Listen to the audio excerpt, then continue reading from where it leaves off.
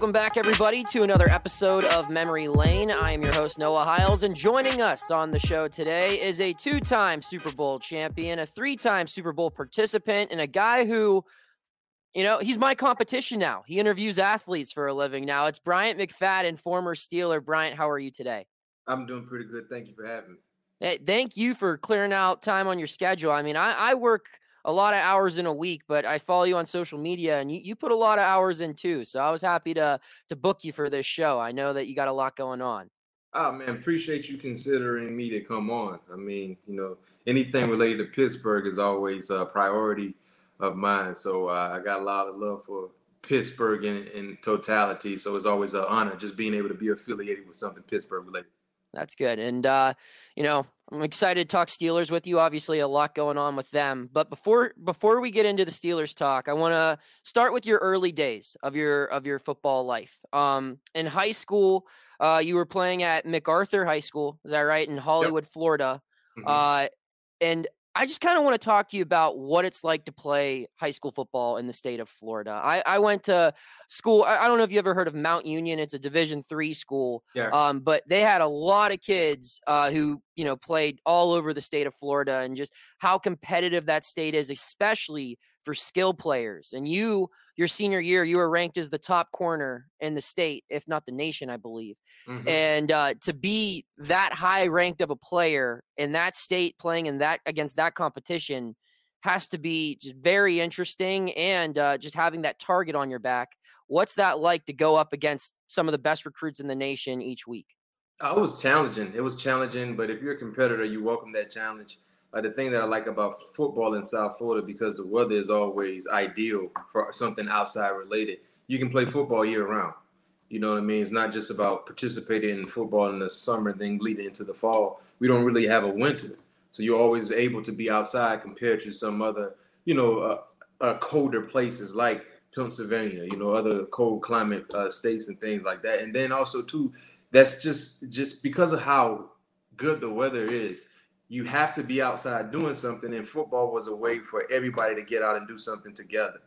And, football, track was always important, soccer, things like that. So me personally, when I growing up in South Florida, it was amazing. It was so amazing to see so many talented players just in the same area. Like I grew up, I lived in Hollywood, Florida, and I went to MacArthur. But just in my area alone, there were probably 6 other legit high schools I could have went to. You know what I mean? So some of the kids that I played Little League football with, we all didn't go to the same high school. We became enemies, to say the least, when they went to a different high school and I went to another high school. But just that area alone, South Florida, man, Palm Beach, West Palm Beach, Broward County, Dade County, the who's of who have come from that area. And then for me to be considered the best player, not just in South Florida in my position, but the entire state and the country, I had a bullseye on me. Anytime I played against somebody in high school, they wanted to see if I was legit. They wanted to see if the rankings were warranted. You know what I mean? So I always had to go out and prove myself every Friday in camps, in actual games, because they always wanted to see what McFadden was, because I was one of the best players in the country, not just the state. So all the kids knew about me. All the coaches knew about me. So it was fun. It was fun. I think if you ever get an opportunity of watching high school football, go check out high school football in South Florida. And that's what's especially cool to me is that it's the skill guys. I mean, there are big line recruits out there in Florida as well. And I mean, quarterback, there's every position produces talent in Florida. But I mean, the skill guys in Florida, I mean, you could go down the list, and you mentioned all those counties of just, receiver, defensive back, a guy after guy. And for you to be the top, I mean, that bullseye that you mentioned, I'm sure that had to have been a challenge. So you end up choosing Florida State, and you were choosing, this school during a period of time where there were multiple really good college football programs in your home state of Florida. What made you choose the Seminoles over the Hurricanes or the Gators? The collegiate atmosphere. It was a college town. The support. Florida State football was like the main attraction. The coaching, the way they developed their players, and the coach that was going to coach me, Mickey Andrews, coached the likes of Deion Sanders, Terrell Buckley, Clifton Abraham, Corey Sawyer, Samari Rowe. The list can go on and on. Leroy Butler. So he was going to be the same guy coaching me. So that meant a lot. And then lastly was head coaching and the stability. I didn't see Coach Bowden leaving Florida State while I would be there. I felt like he would just, the only way he left is if he retired drastically out of nowhere. Some of the other coaches in Miami was like, neck and neck with Florida State, but I felt like at the time Butch Davis was the head coach. I felt like he probably would get a call to the NFL sooner than later, and he probably would leave. Now, he came in my house, in my living room, and told me and my parents, no, he wouldn't leave. And after 1 year, he left, took the Cleveland Brown job. So those are the three main reasons why I chose Florida State out of the other schools.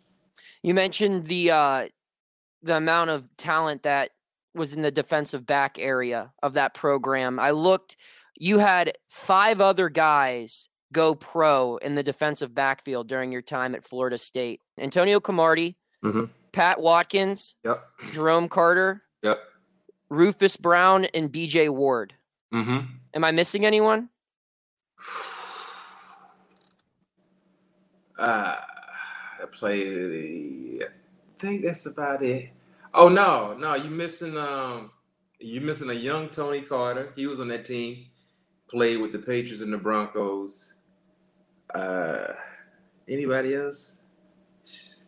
I think you got it. All right, yeah, I did my research for this one. So with that said, I mean, and you throw yourself in there, that's 7 defensive backs, and you were there for 3 years. That's an entire defensive backfield going pro, essentially. Yeah. What is it like to I mean, that had to be the most competitive position group practices every single day, just pushing each other, right?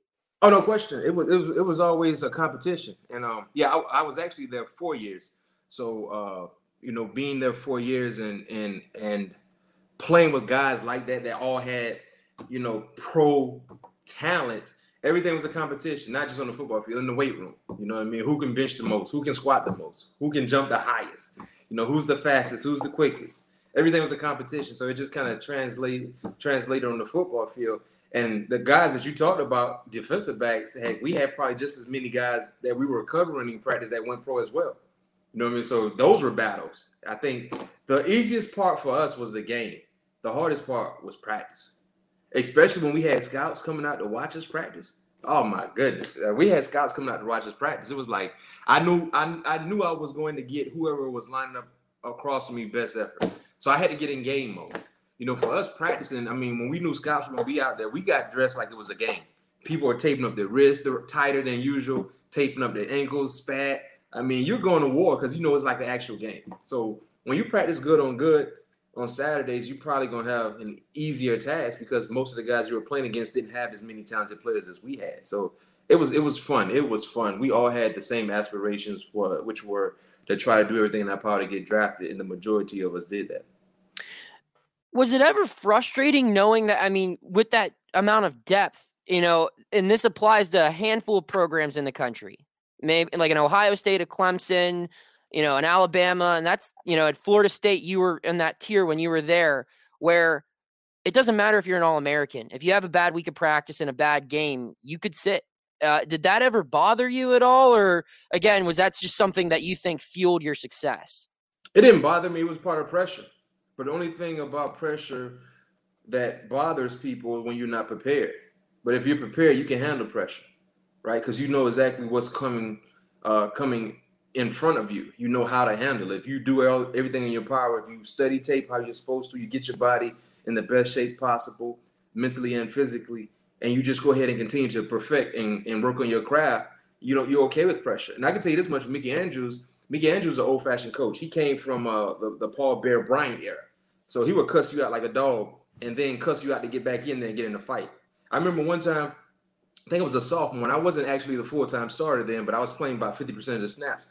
And I remember we were playing maybe Maryland or someone. I can't remember. Where we were in Doak Campbell, and I was lining up on the side, close to our sideline.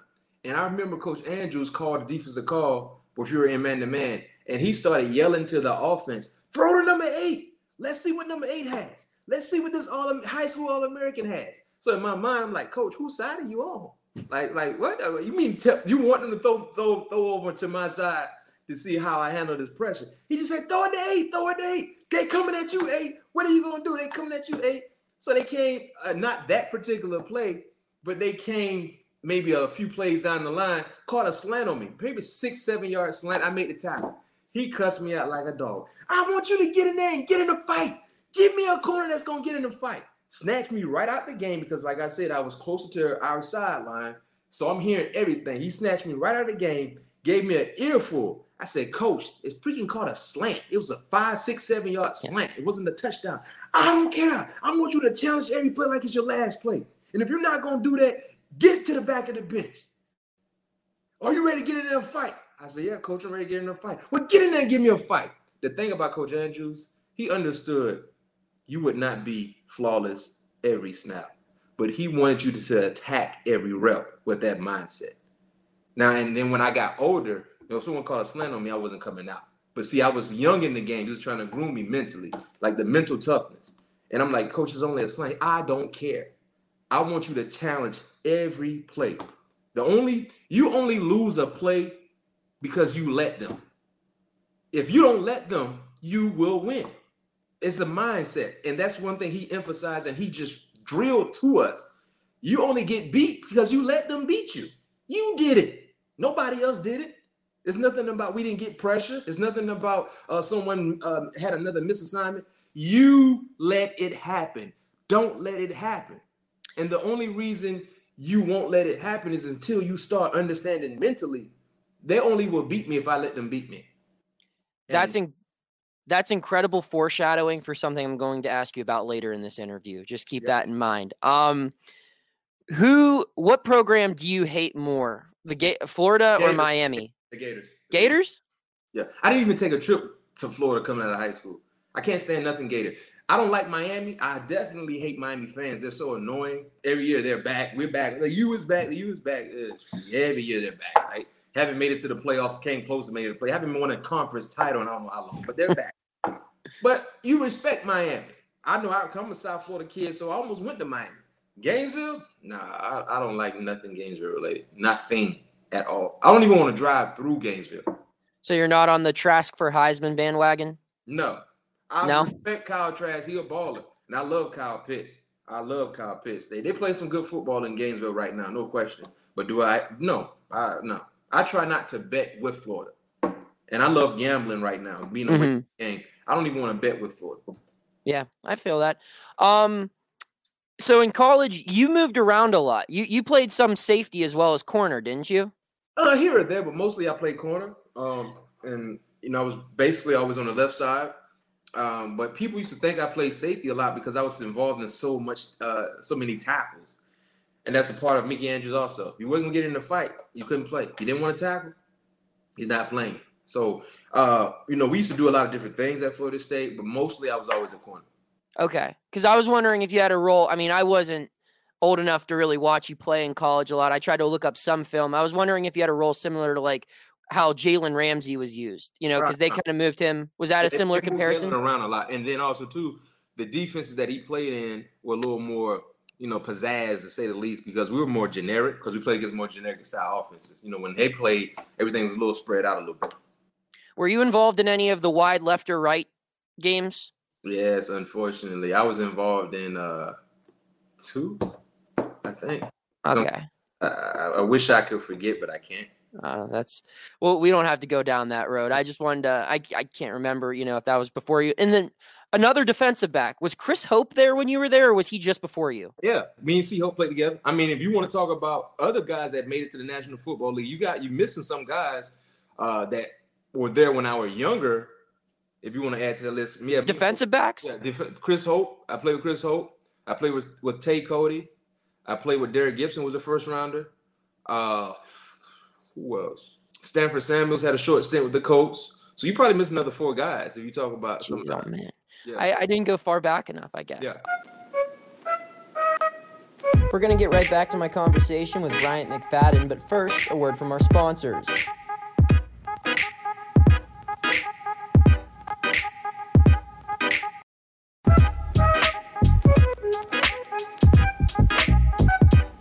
You arrive in Pittsburgh, your second round pick. You go to a team that was 15-1 and went to the AFC Championship the year prior. Out of all the places to land, it had to feel pretty good going into the Steel City, right? And in all honesty, when I first got drafted to Pittsburgh, C Hope were telling me they were liking. They had they were rocking with me, to say the least, because he used to always inform me when they would ask him about me. Coach Perry was there at the time. Some of the other defensive coaches and some of the scouts. So I knew Pittsburgh were high on me. And what watching that draft, I remember it like it was yesterday, because Hope was saying that they really liked me. And when I kept seeing freaking Heath Miller fall, I said, and I played against Heath in ACC. I'm like, shoot. Because remember, Heath didn't do anything combine related, because I think he had like a groin injury or something that prevented him from working out. But Heath was a beast. So Pittsburgh needed a tight end. And it was kind of documented that they needed a tight end or maybe secondary help. But when Heath fell, and Heath was for sure first round talent, I was like, oh, shoot. So when coming back in the second round, when they drafted me, I had mixed emotions, and here's why. Number one, I thought I might have gone late in the first round. Number two, I thought I was going to Atlanta, because the Friday before the draft, I had a phone meeting with the GM and the owner, I think it was, and they told me that if I would be available, they would select me. So I didn't go to Atlanta. And number three, I was going to a place that all I can think about was December weather, when it's cold and frigid. So I was mad about my draft position. I was mad about the actual team that I thought was going to draft me didn't draft me. And then I was mad about the location of where I was going. And I remember, like it was yesterday, I had a little gathering at my house. My high school coach was there, Keith Franklin. He came up to me. He's like, man, what's up? I said, man, this BS, man. I freaking got drafted late in the second round. I thought I'd be a higher pick, and I'm freaking going to Pittsburgh. All I could think about was Batman in Gotham City, because it's always gloomy and the sun never comes out, and it's gonna be freaking cold. I was only used to maybe at worst case scenario 38-degree weather in Tallahassee, right? So he's like, man, forget all that, man. You're going to an established organization that will always contend to be in the playoffs.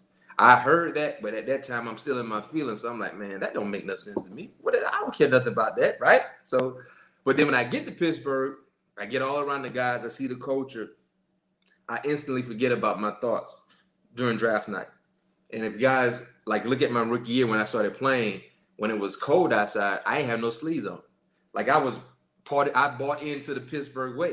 You know what I mean? Because that's who we are. You know what I mean? When you talk about the bird, yeah, we welcome Steeler weather. That's what we used to call it. When it's 20 degrees, 30 degrees, 15 degrees, it's Steeler weather.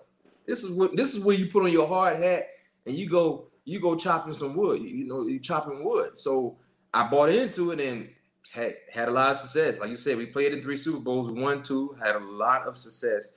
Only missed the playoffs once when I was there, which was that 06 year when we missed it by 1 game. We finished 8-8. I never was a part of a losing record. I never was a part of a defense that would probably finish outside the top 10. Played in 3 AFC championship games. So we had a lot of success. And I did I was on a local radio station in Pittsburgh a few days ago. I said, yeah, one thing about Steelers fans, they're spoiled, but they have a reason to be spoiled. If you're in your 30s, 40s, 50s, or even 20s, all you know is winning. Yep. If you are affiliated with the Steelers. So I wouldn't change anything for the world. The only thing I would change about my time in Pittsburgh was that freaking Super Bowl we lost to Green Bay. And we'll get into that. We'll get into all of that. I want to make a point. I'm 25, and the last Steelers losing season that I've been around to see was when I was in 3rd grade. And that was the year that before they drafted Ben. And going to college in Ohio and explaining that to my friends who are Browns fans, they just can't comprehend that. And by the way, that was a hell of a Steelers pep talk there. I'd apologize to all of our listeners who probably just ran through a wall after hearing that. But we'll move on now to I think your biggest moment of your rookie season, and arguably one of the more important moments of your Steeler career, is in the AFC divisional round. You guys are playing the Colts in a game that not many people predicted you guys to win. It's all but over, right? It's 21-18. Joey Porter, I think, gets the sack on Manning. Jerome takes the ball at the 1 and fumbles it. And now the Colts take over at midfield. They're driving, and they're in field goal range already. And I think they have 2 more plays. It's like 2nd down. And in back-to-back spots, Peyton Manning goes right after you with Reggie Wayne, who if he isn't in the Hall of Fame already, he will be. I think he will get in. Yeah. And I mean, he's a Miami guy, you know, a U versus Florida State, and you're the rookie. And it kind of takes you back to that moment that you talked about when your coach was yelling, go after number 8, and attack every play. And you won't lose if you don't let yourself lose. Can you take me through those back-to-back instances where you have one of the best quarterbacks of all time, one of the best receivers of all time, you're a rookie on the road in the playoffs, game on the line, and you make a stop back-to-back plays? Yo, so the sudden change in that ball game was unbelievable, because when I say sudden change, is meaning for us defensively, when something happens offensively that you didn't expect to happen, usually it's a turnover. So we had the ball on the goal line. We're celebrating, talking trash to the fans, because remember early in that year, we went to Indy on Monday night. They beat us bad. BC told us, Bill Cowher told us, like, listen, whatever, we're going to come back through this to the same very locker room in January. That's what he said. So going back to that play, right when Jerome fumbled, we're thinking we're about to score. Or worst case scenario, we don't score, clock basically run out almost. We heard the crowd go crazy. Now sudden change. Oh, it's a fumble. What? We went from it's a fumble to, oh no, will he get tackled? Anybody gonna tackle? Ben, get him, Ben got him. Now they said, defense, you on the field. We like, oh shoot, now we gotta go on the football field. So I already knew, because of what happened, how intense the game was in the time, they were gonna come after me. And the reason why I knew that is because I knew Dick LeBeau was going to try to send some pressure, right? And when we're sending pressure, and people always consider us to be a fire zone defense, which we were, but fire zone defenses in the secondary basically is man-to-man concepts, unless you get some switch releases, you know, guys moving and changing simultaneously, and you got to switch off. But for us corners, it's basically man-to-man. And when he came out and called Indy Fire Zone, which was a coverage that he implemented for that week, and we had a lot of success. If you go back and look at that game, the majority of the sacks came from that defense called Indy Fire Zone. And I was basically man-to-man with Reggie. And because of the sudden change effect, we weren't disguising. So people were just lining up in whatever they were supposed to line up. And Peyton knew I was one-on-one with Reggie Wayne with no help, basically, right? And I just like, shoot. I remember the first play, it wasn't Indy. They called a dig on me. Made the tackle. I'm like, Matt, come on, just stand up, man. Just stand up. Just stand up and get in the fight. And it's funny, I talked to you about that Andrew story earlier in the show. That's what was going through my mind. Get in here and challenge and get in a fight. Challenge Reggie Wayne and get in a fight. Don't let him beat you. Don't let him beat you. And we call Indy Fire Zone. And I'm like, man, Mac, just practice your technique. Stay low. Good eyes. Good hips. Play ball. Fight. And it's crazy because people tell you all the time, in certain moments of your life, the sound goes mute. Nobody else exists except you and whoever you're going against. And at that time, when we called Indy, and I felt like Reggie was going to run a go ball, and I was able to zone turn, which is usually something you don't do in a man concept. Usually you a man turn to the wide receiver. But in this case, because I was maybe a step or two inside of Reggie, because I was playing with inside leverage, I wanted to always have my eyes on the ball when I open, because one thing about Reggie, the way he attacks the football, not to be a bigger wide receiver, he was a great 50-50 catcher. So if I didn't have my eyes on the football the entire time when I was opening up to run with him on the go ball, he might have had opportunity to attack the ball before I could. So when I zone turn, but I had my peripheral vision on him, and I went right back to Peyton. I was able to locate the ball instantly. So I ended up doing a Reggie on Reggie, because when I located the football, I was able to attack it before allowing him to attack it on me. And when I did, if you look at the play, he still tried to go get it, because that's who he is as a wide receiver. Like I said, to be an undersized wide receiver, he's probably one of the best 50-50 catchers in his time. And he still tried to go get it. And I swat, and while we're coming down, he is still trying to attack the football. And I just kept remembering Coach Andrews in my head. Get in there and get in a fight. So I swat again while we're coming down. And that last final swat, if you look at the play in slow motion, really disrupted him from grabbing the ball at all. So the first swat I hit the ball and hit his hands, if I got relaxed with that and thinking, he ain't catching the football, he probably would have still caught the ball. But as I'm coming down, I just kept hearing, fight, fight, fight. And the whistle did not blow. I knew the game was still in play. So I just swatted again, and that kind of disrupted that situation. So the next play, we come back. It's a whole nother fire zone. I'm in man-to-man again. I said, freaking Coach LeBeau, you're just going to put me out here on this island. I'm the only rookie on the football field, so you already know where they're going. Same thing. It wasn't Indy, but it was another fire zone. So I'm trying to read my keys. So what happened was Reggie was supposed to run a stop. Reggie ran a stop and go. Peyton tried to throw the stop. And, man, listen. Yo, if I could have intercepted that pass, I probably would have been a for real legend in Pittsburgh forever. I know people are so happy about the play that I made the first one, but if I could have intercepted that ball, oh my goodness, I'd have been a made man forever, right? But then what happened was kind of the same concept. So I was getting my 3-step read on Peyton. I had my peripheral on Reggie. And when I saw Reggie coming off, I was kind of slow playing that because he just took me deep. So I didn't want to allow him to catch the ball, square me up, and maybe make a difficult tackle on myself. So I was still looking at Peyton. When I saw Peyton's shoulders turning, I'm like, oh, ball's getting ready to come. So Reggie gave me that little stop. So when Reggie gave me that stop, I still had Peyton in my peripheral, and I just saw Peyton doing this. And I didn't want to jump the gun because if he hit me with a pump and then go, it's a touchdown. Mm-hmm. So I said, I'd rather be a little late than too early, and that early can really hurt all of us. So I was right on time with it. And when he let it go, because I wasn't as early, I couldn't get my hands underneath the ball to have a legit opportunity of catching the ball. But then I broke it up, and Van Jack came out, missed the field goal, and, we go on to the next round and end up winning the championship. Was there any thought when Vanderjagt walked on the field that he was actually going to miss? I mean, I just assumed that you guys were probably just preparing for overtime, right? You know what? We felt pretty good about because it wasn't an easy field goal, and he was a bit inconsistent at times. Okay. One thing we felt that is because of the momentum that changed in favor of them, and we kind of took the momentum back. We were going to win that ball game. We felt like we were going to win that ball game because the sudden change that happened with them having the momentum and not scoring or getting closer into field goal range was a plus for us. So when they came out on the football field, we were like, yo, we even if we go into overtime, we just stole all the momentum back from them. We took their best shot and didn't flinch at all. So we felt pretty good. So a couple weeks later, like you said, you win Super Bowl 40. You know, on the field during most of the game, made a couple tackles. What's your best story from either Super Bowl week before the game, from the game itself, or from the chaos that ensued after you guys won?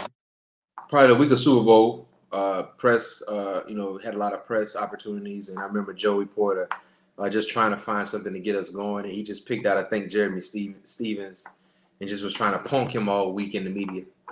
One thing about Joey, he looked for an altercation. He looked for an extra reason to be hyped up and fired up. And Jeremy Stevens was the guy. And I remember Jeremy Stevens had dropped a few passes in that ball game. And, man, the guys were getting on at him. I mean, they were cussing him out, talking crazy to him. So that was kind of cool because I was always a fan of Steeler defense even before I became a Steeler, how they played and how aggressive they were and nasty and disrespectful. Steeler defense is basically a splitting image of our fans. We disrespectful. You know what I mean? If you don't have one our color, we don't like it at all. And even if we're wrong, we're right. You know what I mean? So if you don't rock with us, we don't rock with you. And that's how we feel in real life. You know what I mean? So I think defenses should always feel that way. And I think if you want to be successful, you can't be nice. You can't be nice. Coach Andrews used to tell us in for the state, he said, you can't, what did he say? He said, you can't play tough and live soft. He said, no, that ain't going to work. He said, if you want to play like you tough on the football field, but you live in soft, it's eventually going to show itself on the football field. He said, I need people who live hard and play hard. And Fair enough. It makes sense. You play the game of football, you can be a nice guy when you need to be, but you got to be able to turn that thing on when you got to. And you shouldn't have to wait for someone to slap you in the face.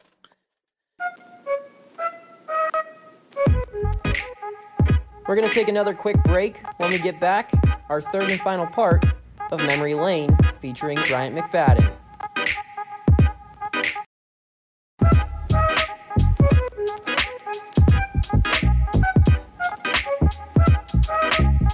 few years after you win your first Super Bowl, your rookie year, there's a big moment in Steelers history, the transition between Cowher to Tomlin.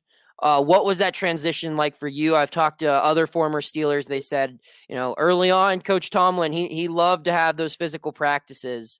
How did you receive? What was your, how did you receive that? I was because we all really thought that BC would stick around. We were 1 year removed from winning a championship. We missed the playoffs by 1 year the following year. We thought we had the nucleus to continue to make a deep run. And he left, and we're like, what's next? We thought we would keep it in-house with Winston Hunt, Russ Grimm, who were trying to get the job.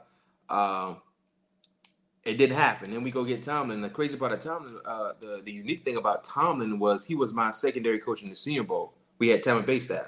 So I knew a little bit about him. He knew a little bit about me. And he comes along, and, that first training camp was ugly. I think we did like 20 straight days or 2 days.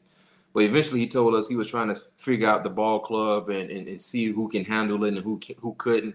And he kind of wore us out, honestly. You know what I mean? Because by the time we got midway through the season and that playoff run against Jacksonville, man, we were beat up.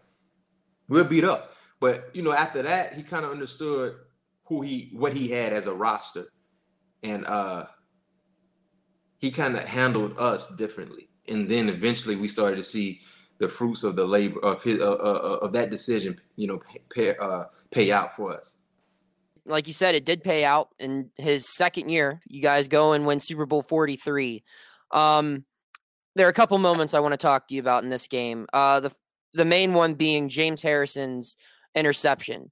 You weren't on the field for that, were you? That goal line, no, I wasn't. Okay, because I was watching I was wondering if you were on the opposite end. Mm-hmm. It looked like you weren't. But the thing I wanted to talk to you about is, and it's kind of known, how that was kind of drawn up in the sense where wasn't there an instance earlier that week in practice where you guys were picking off passes and everyone was just kind of jogging after the interception, and didn't Coach Tomlin put an emphasis on how he wanted a pick six, and he tied it back to his days with the Buccaneers? Am I wrong with this, or was there an emphasis placed on trying to return an interception for a touchdown in that game? Well, anytime we got our hands on the football as a defender, we wanted to try to get positive yards to put our offense in good field position or try to score.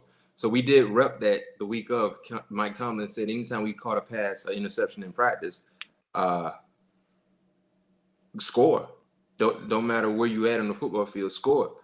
And in that play with James wasn't supposed to be there. He was actually supposed to blitz. But because they kind of ran a pick concept with Ike and Deshae, if James wasn't there, they probably would have scored. Mm-hmm. But James just being a great player and just kind of improvising on the fly instead of blitzing, because Kurt knew we were in the all-out blitz, zero blitz. That was the name, something zero blitz. He knew he had a wide open opportunity to hit his pass catcher. But James acted like he was about to blitz and fell right back. The ball hit him dead in the chest. So not just about catching the interception. The thing about that play is scoring. So it's basically a 14-point swing. Mm-hmm. We took 7 off the scoreboard from them and put 7 on the board for us. You know what I mean? In worst case scenario, they get 3 points. So it could have been, worst case scenario, 10-point swing. Take 3 points away from them, put 7 on the board for us. Because the likelihood of you scoring from where you were on the football field was not likely. But we scored. And that play probably is just as big as the Santonio Holmes play. I think if you look at how the game panned out throughout the course of that ball game, that James Harrison play was big because we took points away from them and we put points on the scoreboard for us. One play is bigger than the other, but they're right there neck and neck.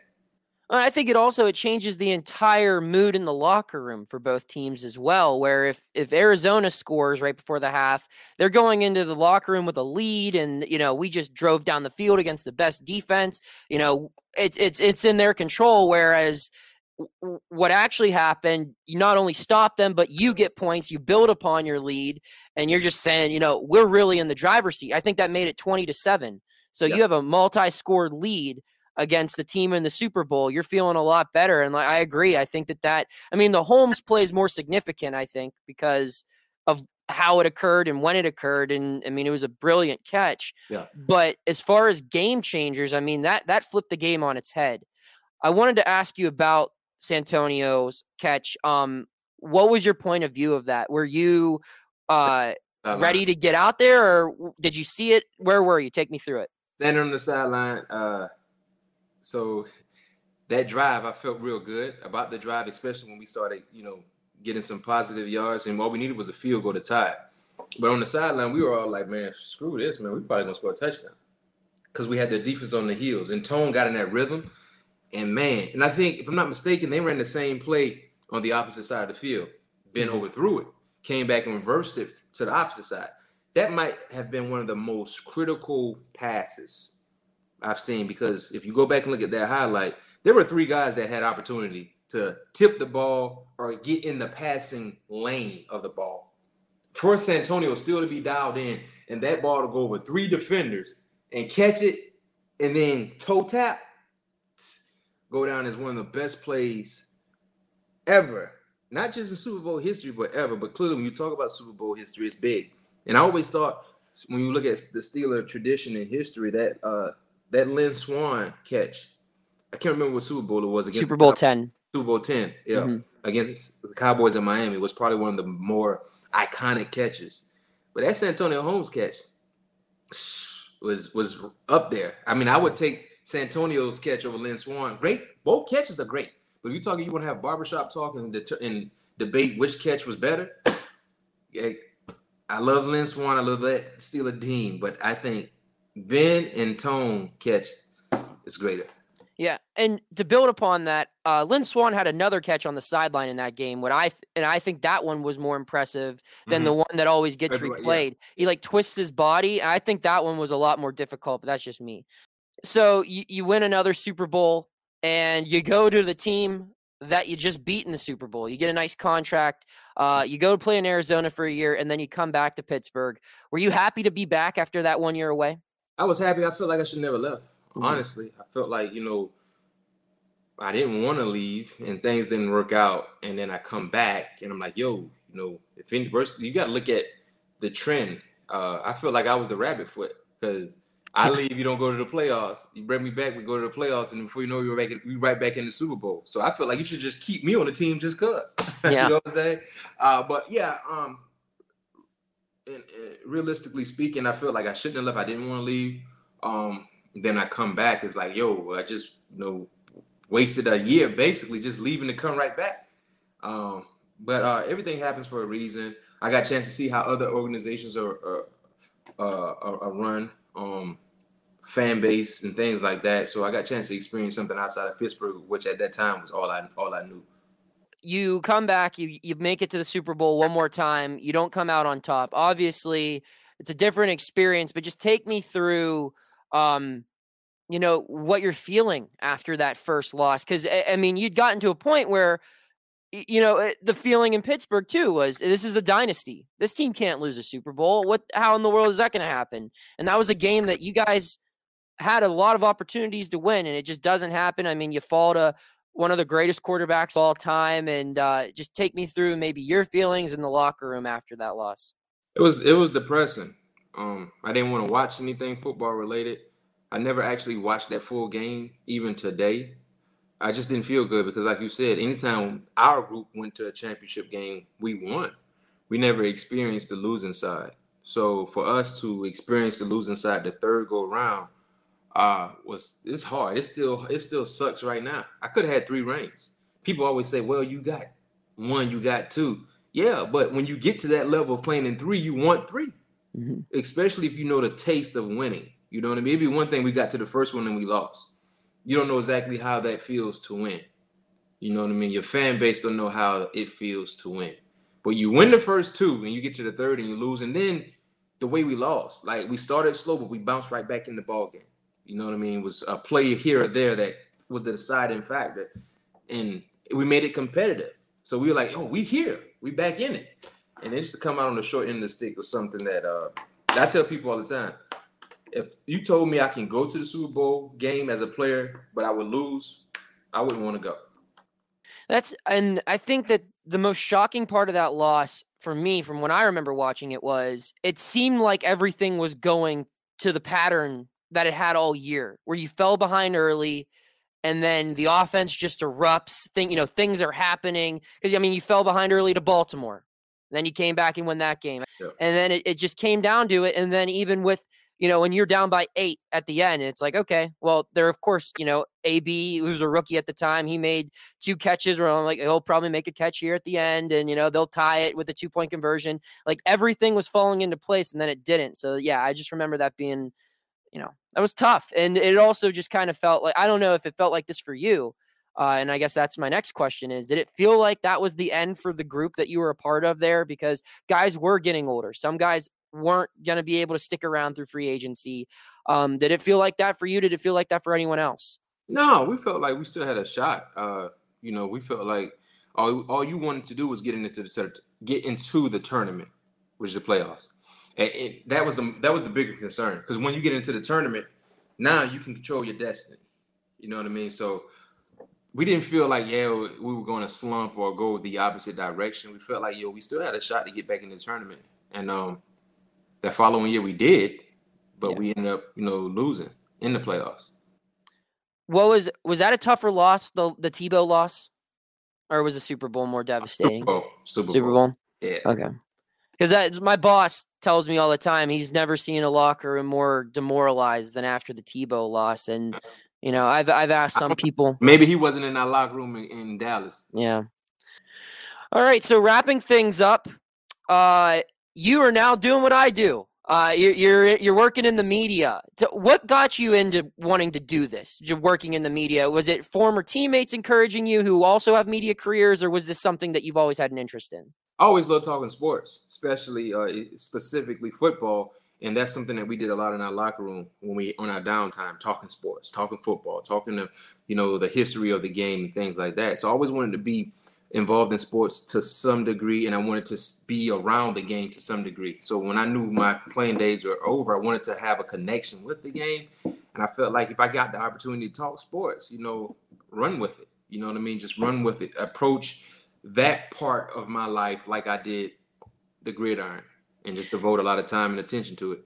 So what's your career goal now? Are you trying to be like a play-by-play guy or a broadcaster in the booth? Would you like to have your own show on a big network, be like a Shannon Sharpe or somebody? Or are you trying to be like an Ahmad Rashad, maybe like a sideline reporter and an insider?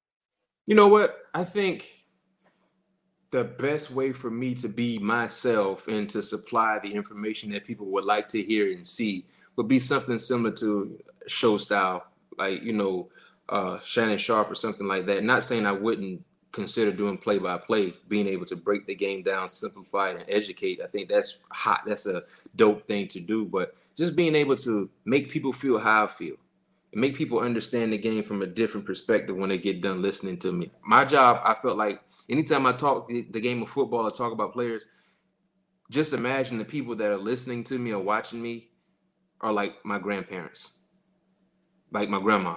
Mm-hmm. She knows nothing about football. So when she's done listening and watching me, she can walk away knowing something about the game. I did my job. Also, too, entertaining. You know what I mean? Give people something to laugh or feel good about while they're learning. Think about this. When you were in school, some of the best experiences you had in school in the classroom when you were with an entertaining teacher. Yeah. Most of us didn't like a boring teacher because instantly when we get into the classroom, we know that teacher's boring, we tap out.